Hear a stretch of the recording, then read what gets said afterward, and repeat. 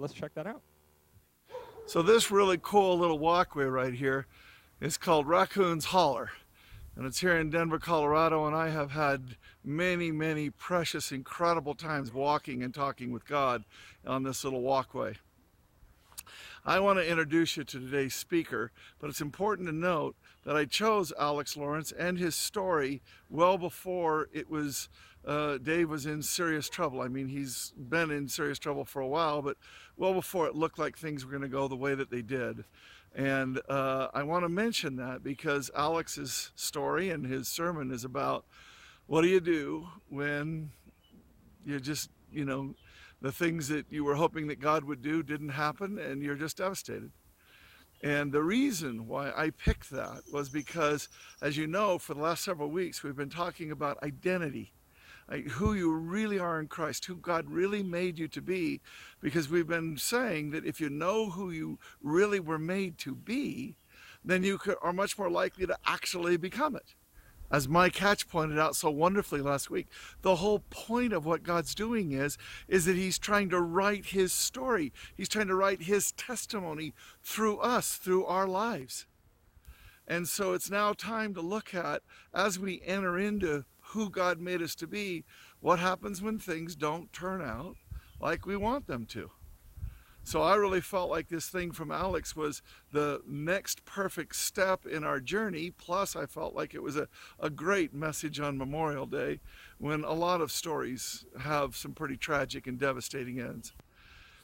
With that said, I just want to tell you that Alex is on our council. Alex and Chelsea started coming to the church several years ago, and they just immediately fit in. They just immediately went to work. They just immediately tried to find where they could take their gifts and talents and pour them out. And it wasn't for quite a while that I had actually heard Alex and Chelsea's story. And I have to tell you, it is amazing. So with that, I just want to introduce you on this Memorial Day weekend to a really dear, wonderful man of God, Alex Lawrence. Please give him a big Lake Sam welcome. So this really cool little walkway. Is this on? Yeah, I guess so. Wow, that's loud. Okay. If you thought you could escape the Kurt introduction when he's out of town, you were wrong, by the way. According to Eric Lee, as long as you've been up here 3 or more times, you're not allowed to complain, and so I'm not going to miss my chance. You guys are scary, just so you know. That said, I'm Alex, if you don't know me, and today we're going to talk about trust. When I was growing up, it was feast or famine a lot of the time. We didn't always have enough to make the rent or the bills, and when I got old enough to help, I'd go on hauling or construction jobs with my dad to try and scrape together enough money to do that. And it was almost funny how obvious it was that we weren't providing for ourselves. Every couple of months, we'd end up, not quite able to make it, and at the last minute, a windfall would come, and it would be an extra job, or a few times someone even came up to my dad and handed him a check and said, look, I really felt the Lord wanted you to have this. And it was so consistent, so obvious for years. And I took this lesson from it. God provides. We do everything we can, and God does the rest. That's the deal. That's how life works. So what does it mean to trust? Well, trust is a part of a relationship. It can only exist in that context. If there's no relationship, there's no trust. And as I grew up, I learned that I couldn't trust my folks to be able to pay the bills. They needed help. And I could trust that God would be that help as long as we did everything we could. I learned this because this was the pattern of my life. This was what happened to me so consistently that it was easier to believe that it would keep happening than it would stop. And by and large, we need to do this, at least to some degree, right? We have to be able to tell the difference between someone that's going to hurt us and someone that's going to help us. And seeing patterns and setting conditions and allowing them to be met or not is how we learn that. I mean, can you imagine if you gave your full trust to everyone you met? How long do you think it would take before you got hurt or robbed or worse? And that's the issue, isn't it? I trusted God with my provision because he'd so continuously shown me he was willing to provide. But there was no promise there. He didn't declare that I would never go hungry or homeless, that I would always be safe or happy. There was just expectation. There was my expectation placed on him because of the patterns of my life. I need to be clear here. This wasn't something I expressed. I don't think I even really acknowledged it other than as gratitude when God did provide for us. It was more like the chairs that you're sitting on. Until I mentioned them, you weren't thinking about them. But you're sure expecting them to keep holding you up, aren't you? Rick Curtin graciously agreed to pray for the sermon this morning. Thank you, Rick. And please pray for this and another church as well.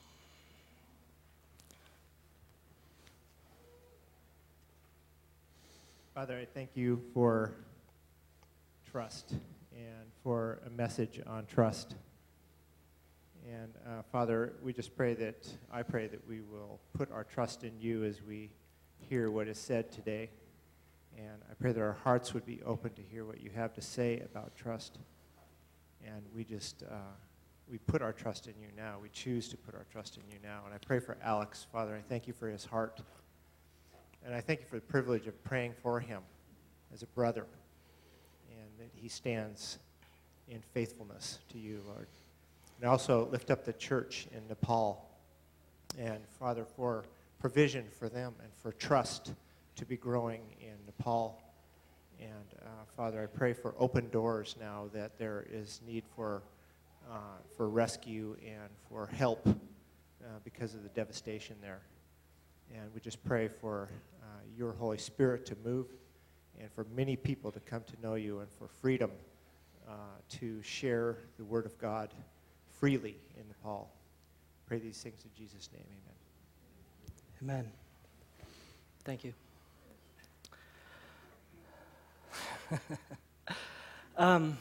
Fast forward to a couple of years ago.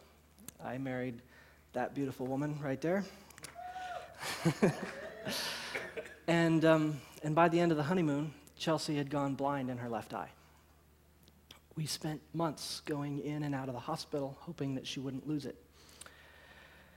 Her disease had come back. It's called central nervous system vasculitis. This means that her immune system attacks blood vessels that support nerve cells. So usually the attack happens in her brain. This time it was on her optic nerve.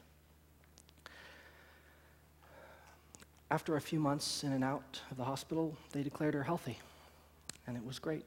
And we had a barbecue to celebrate. And that night, she went into convulsive seizures. And we went back to the hospital. Once we were there, she slipped into a state called status epilepticus. This meant she was having seizures faster than her body could recover from them. In her case, it was averaging 3 times per minute for a week. And during that week, I lost track of how many times the doctors switched seizure meds. They tried everything they could think of. It was, 10 probably. And they couldn't understand why they weren't working. And they were telling me that there's running out of options, that there is likely brain damage, and if she wakes up, she could be severely disabled. Of course, that's if she wakes up, because if seizures don't stop, she wasn't going to. What do you say to that? What do you say when the day before you're celebrating recovery? What happened to our deal, God? This isn't how life is supposed to work. I do everything I can, and you do the rest. We drag her all over for months, hoping she's not going to lose her eye. I get a job as a temp, and we move to the east side away from any support system, and just when they say that she's healthy, you take it away. Why? See, I didn't say this out loud. I didn't really express it, but this was what was happening in me. This was the result of my shattered expectations. Actually, I have to turn this thing on. Ours wasn't the same class of tragedy even, but I reacted a lot like this. In Job 7, have I sinned? What have I done to you, O watcher of men? Why have you set me as your target? You see, Job trusted God because of his experience with him. He'd seen the patterns all of his life. He'd lived righteously, and God had blessed him. He expected provision, safety, maybe even some happiness. And when he lost those things, he questions God about his broken expectations. You ever look up and wonder what God could be thinking when the damage seems so pointless, so arbitrary? That's how I trusted. I think I'm not alone. There are some things we don't really realize we're counting on until they're gone. And then it's like losing your chair. Of course, we do have better examples. In Daniel chapter 3, we see a king mad with power threaten to throw these three men into a furnace for not worshiping an idol. And it's not a furnace, right? There's a difference between saying, I will throw you into a furnace, and I will throw you into that furnace, right? The furnace is right there. Their guys are stoking it up, and it is so hot that the people stoking the fire are dying. On the edge of the fire, they're getting burned so bad that they die. And these guys might as well have laughed in his face. We don't even need to answer you. But just so you know, here, let me lose this real quick. But just so you, hello? Got it? Yes. But just so you know, God can save us, and he will. But even if he doesn't, we're not worshiping a statue. That is commitment. It is trust without expectation. I'm with God, come what may. See, the problem here, it's us. We see patterns in our lives, patterns in our relationship with God, and we set expectations based on those patterns. And then we require God to meet those expectations to be considered trustworthy. We end up, or at least I ended up, without realizing it, giving God instruction on how my life was to go if he wanted to keep my trust. After a few days, Chelsea's family arrived, and they told me I needed to rest. I needed to go home. This is a marathon. It's not a race. And if I stayed there, I was just going to lose it. And they were right. They were so right. So I went home. But I didn't know what to do once I got there. I mean, I think looking back on it that I was sort of in shock. I would stand up and immediately forget why. I got up and sit back down. And I would walk to a different room and then not know why I was there. And I would try to talk out loud to keep track of what I was doing, and I would forget it in the middle of the sentence.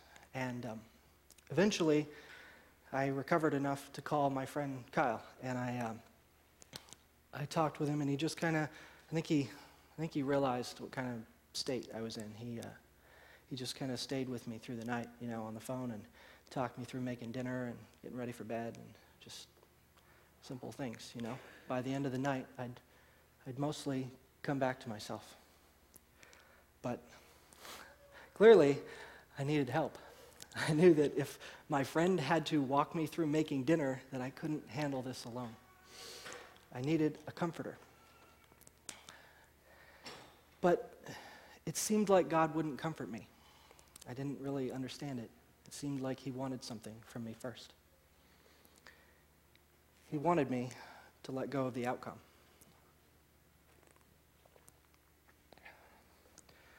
Excuse me. You see, all my life, I've had challenges and difficulties to get through. And all my life, I worked toward the outcome that I wanted. And I knew that usually I couldn't do it on my own. And all my life, God filled in the rest. That was the deal. But now I couldn't do anything.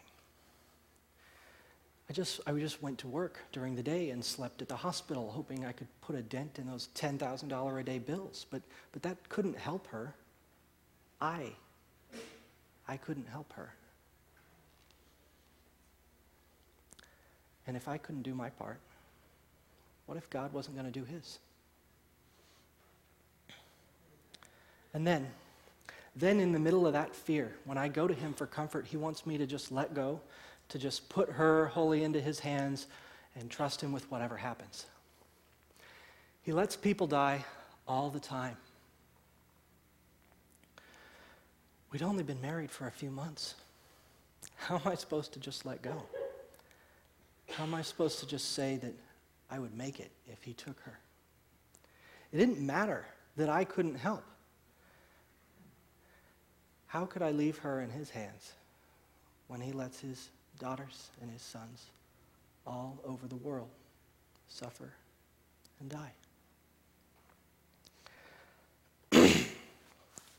Honestly, if I was stronger, I think I would have just stayed stuck there, bitter and alone.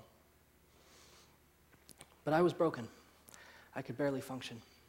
And more than I needed to be in control, and more than I needed someone to blame, I needed a comforter.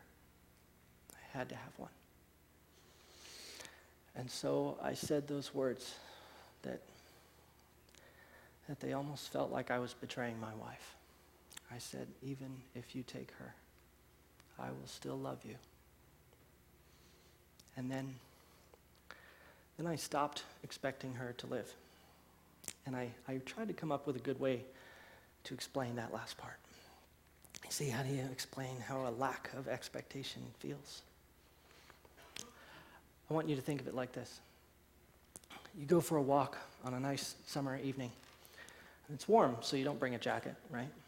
And you get a mile or two out, and all of a sudden a hard rain comes down and reminds you that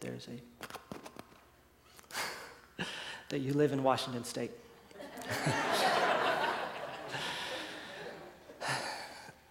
You're cold, and you're wet, and you're miserable. Part of that misery is because you're cold and wet. But part of it is because you expected to be warm and dry. If instead that night you had gone swimming in the lake with your friends, you'd be just as cold. You'd be a lot more wet. But you'd be laughing about it, enjoying it. Because you had no expectation of being warm and dry. You hadn't planned to be warm and dry. And so the cold and the wet, they just didn't bother you so much. It was kind of like that. I was still devastated. I was still broken. My wife still lay dying beyond my help. But now that I didn't expect her to live, I could function. Now that I didn't blame God so much for not stopping this, I could take comfort in him. It's a weird thing to take comfort in someone that could stop your pain and doesn't do it.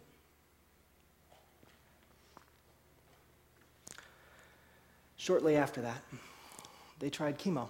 They thought if none of the seizure meds were working, then maybe they could weaken her immune system enough that the attacks would stop and that would do the trick. And they were right. They were right. The next day, she woke up, and we had a few amazing hours where it seemed like she had come back to herself all the way. It felt like a miracle, honestly. I mean, one day we're hoping for brain damage because it's better than death.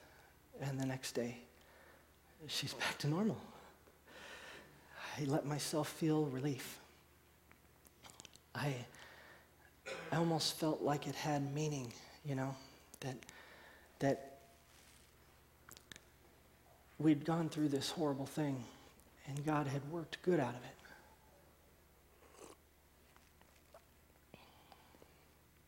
That was about when the hallucination started. She was terrified. She thought she was dying, that she was being tested.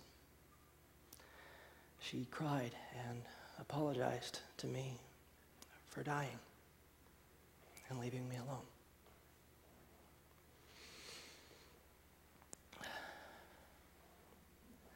For the next 2 weeks, she was thinking she was being tricked. She thought that she was already dead and that we were trying to keep her from getting to heaven. If you know my wife, she fought that as hard as you might imagine she would. She dragged 6 nurses down the hallway once before I stopped her. And I thought, okay, I let go of expecting her to live, and we end up with this shadow of my wife who doesn't recognize me, who has been so damaged that now she has to have her own orderly in the ICU. We'd had 3 great weeks on our honeymoon, 4 hard months of hoping she wouldn't lose her eye, and now she was so damaged by these seizures that we'd never have a real conversation again. This is now our life. I had a few hours of hope, and then I lost her all over. And there it is again. Did my trust depend on the outcome? The next morning, her family came back and watched her again.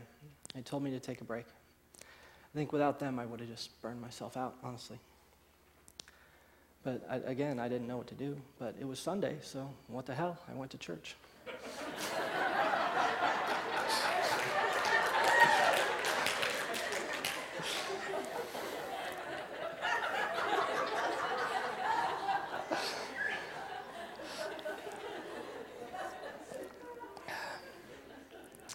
And they sang all these happy songs.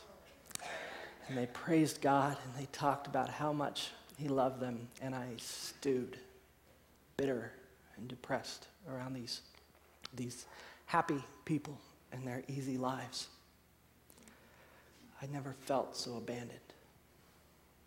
I went home to an empty condo, and I tried to let myself rest.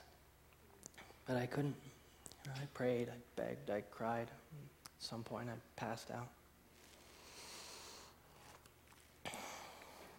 2 Samuel chapter 12. And the Lord caused the son of David and Bathsheba, Uriah's widow, to be very sick. David prayed to God for the baby. He fasted and went into his house and stayed there on the floor all night. The elders of his family came to him and tried to pull him up from the ground, but he refused to get up or to eat food with them. And on the 7th day, the baby died.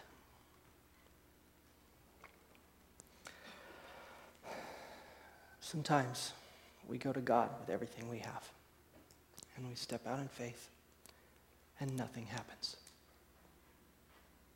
It feels so trite to say that it's all just part of the plan, as if the whole of human suffering was something that God wanted or intended, rather than Him just allowing us to inherit the broken world we were born into.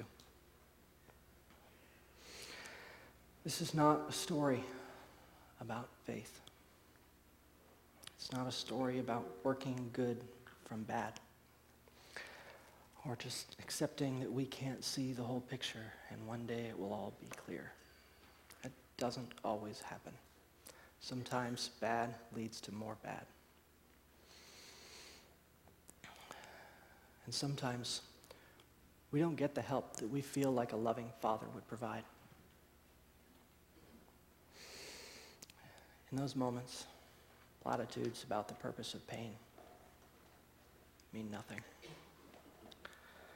Again, I needed a comforter. Again, I needed to let go of the outcome because I was going to learn this lesson or fall apart again. So I stopped expecting her to get better. But I hoped she would. And I went to work during the day while my mom took time off and stayed with her. And I slept at the hospital. And slowly, bit by bit, she did get better. And I kept learning that lesson as the doctors tried all sorts of antipsychotics to stop the hallucinations and other pills until it seemed like they were just guessing. But even through that, she got better. We finally convinced her that she hadn't died. Her hallucinations became double vision and then normal vision. The next few months were trials with bad doctors and bankruptcy and horrible drug allergies. But she got better. Slowly, painfully, but better. I need to be very clear here. The recovery, it's not the point. It was wonderful, but it's not the point. The point was letting go of the outcome, even when what was happening was grinding me into nothing. And this isn't some fatalistic, whatever happens, happens attitude, okay? Letting go of your expectations doesn't mean giving up hope for more. It doesn't mean that you don't pray and beg and cry for the good things to happen. David prayed for his son until his final breath. And look at Shadrach, Meshach, and Abednego, okay? God can save us, and he will. But even if he does not, we will never worship your idol. There was no lack of faith there, but there was no lack of trust either. Their faith and their trust were unrelated to the outcome. I don't know why God doesn't stop pain,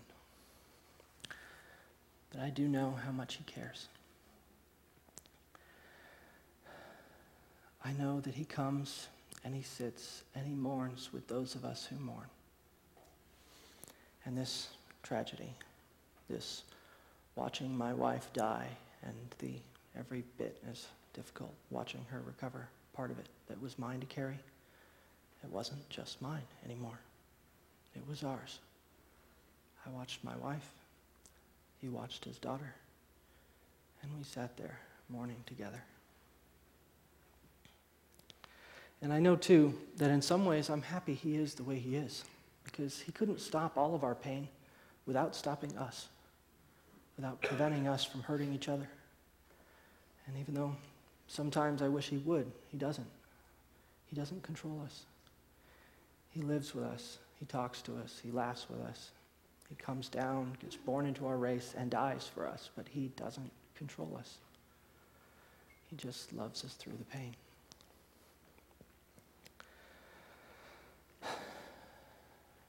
So, what does all this mean to you?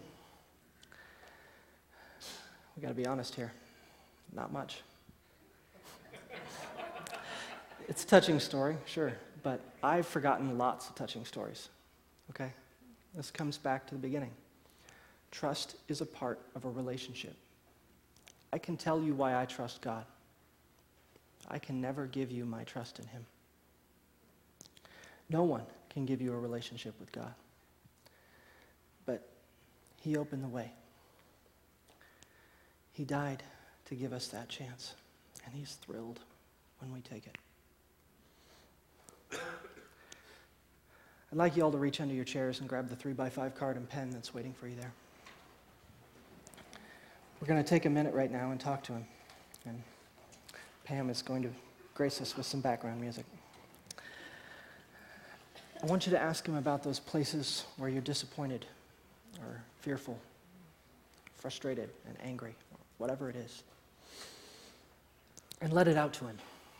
It's not like he doesn't know anyway. I mean, censoring yourself for God doesn't make a lot of sense, does it? And if you're in that wonderful place where disappointment and expectations are not a barrier between you and God, then I want you to think about and pray about the things that could be.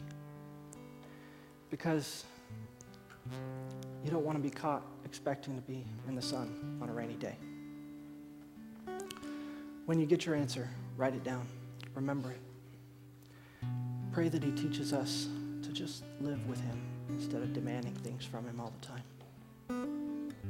Go ahead now, if you please.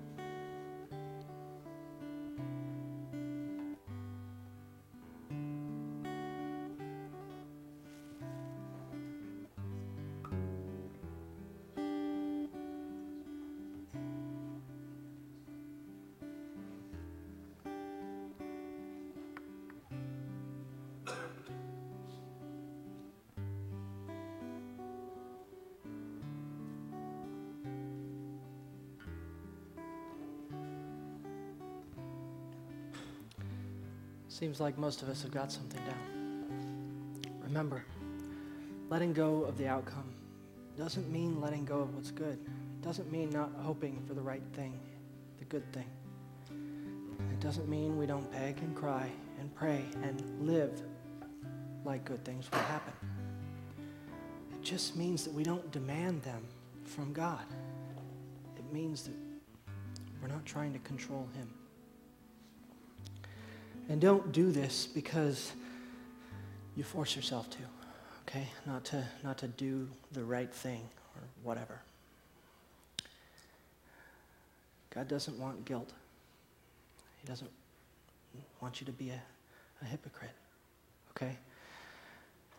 Do this because the life that's in you wants to be the kind of person that responds to anger with love, the kind that responds to despair with hope.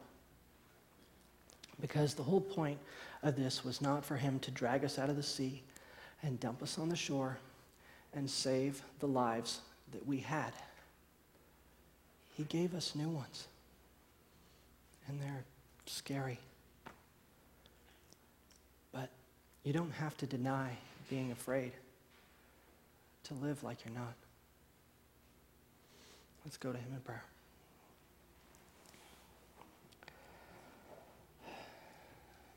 My God, my Father, my Savior, my friend, my love, thank you. Thank you for our trials. Thank you for these things that teach us about ourselves and about you, that help us to be who you made us to be. I pray as we struggle to trust, as we struggle to learn to know you, that you just stick with us. Because a lot of the time, we're not going to know how badly we need it.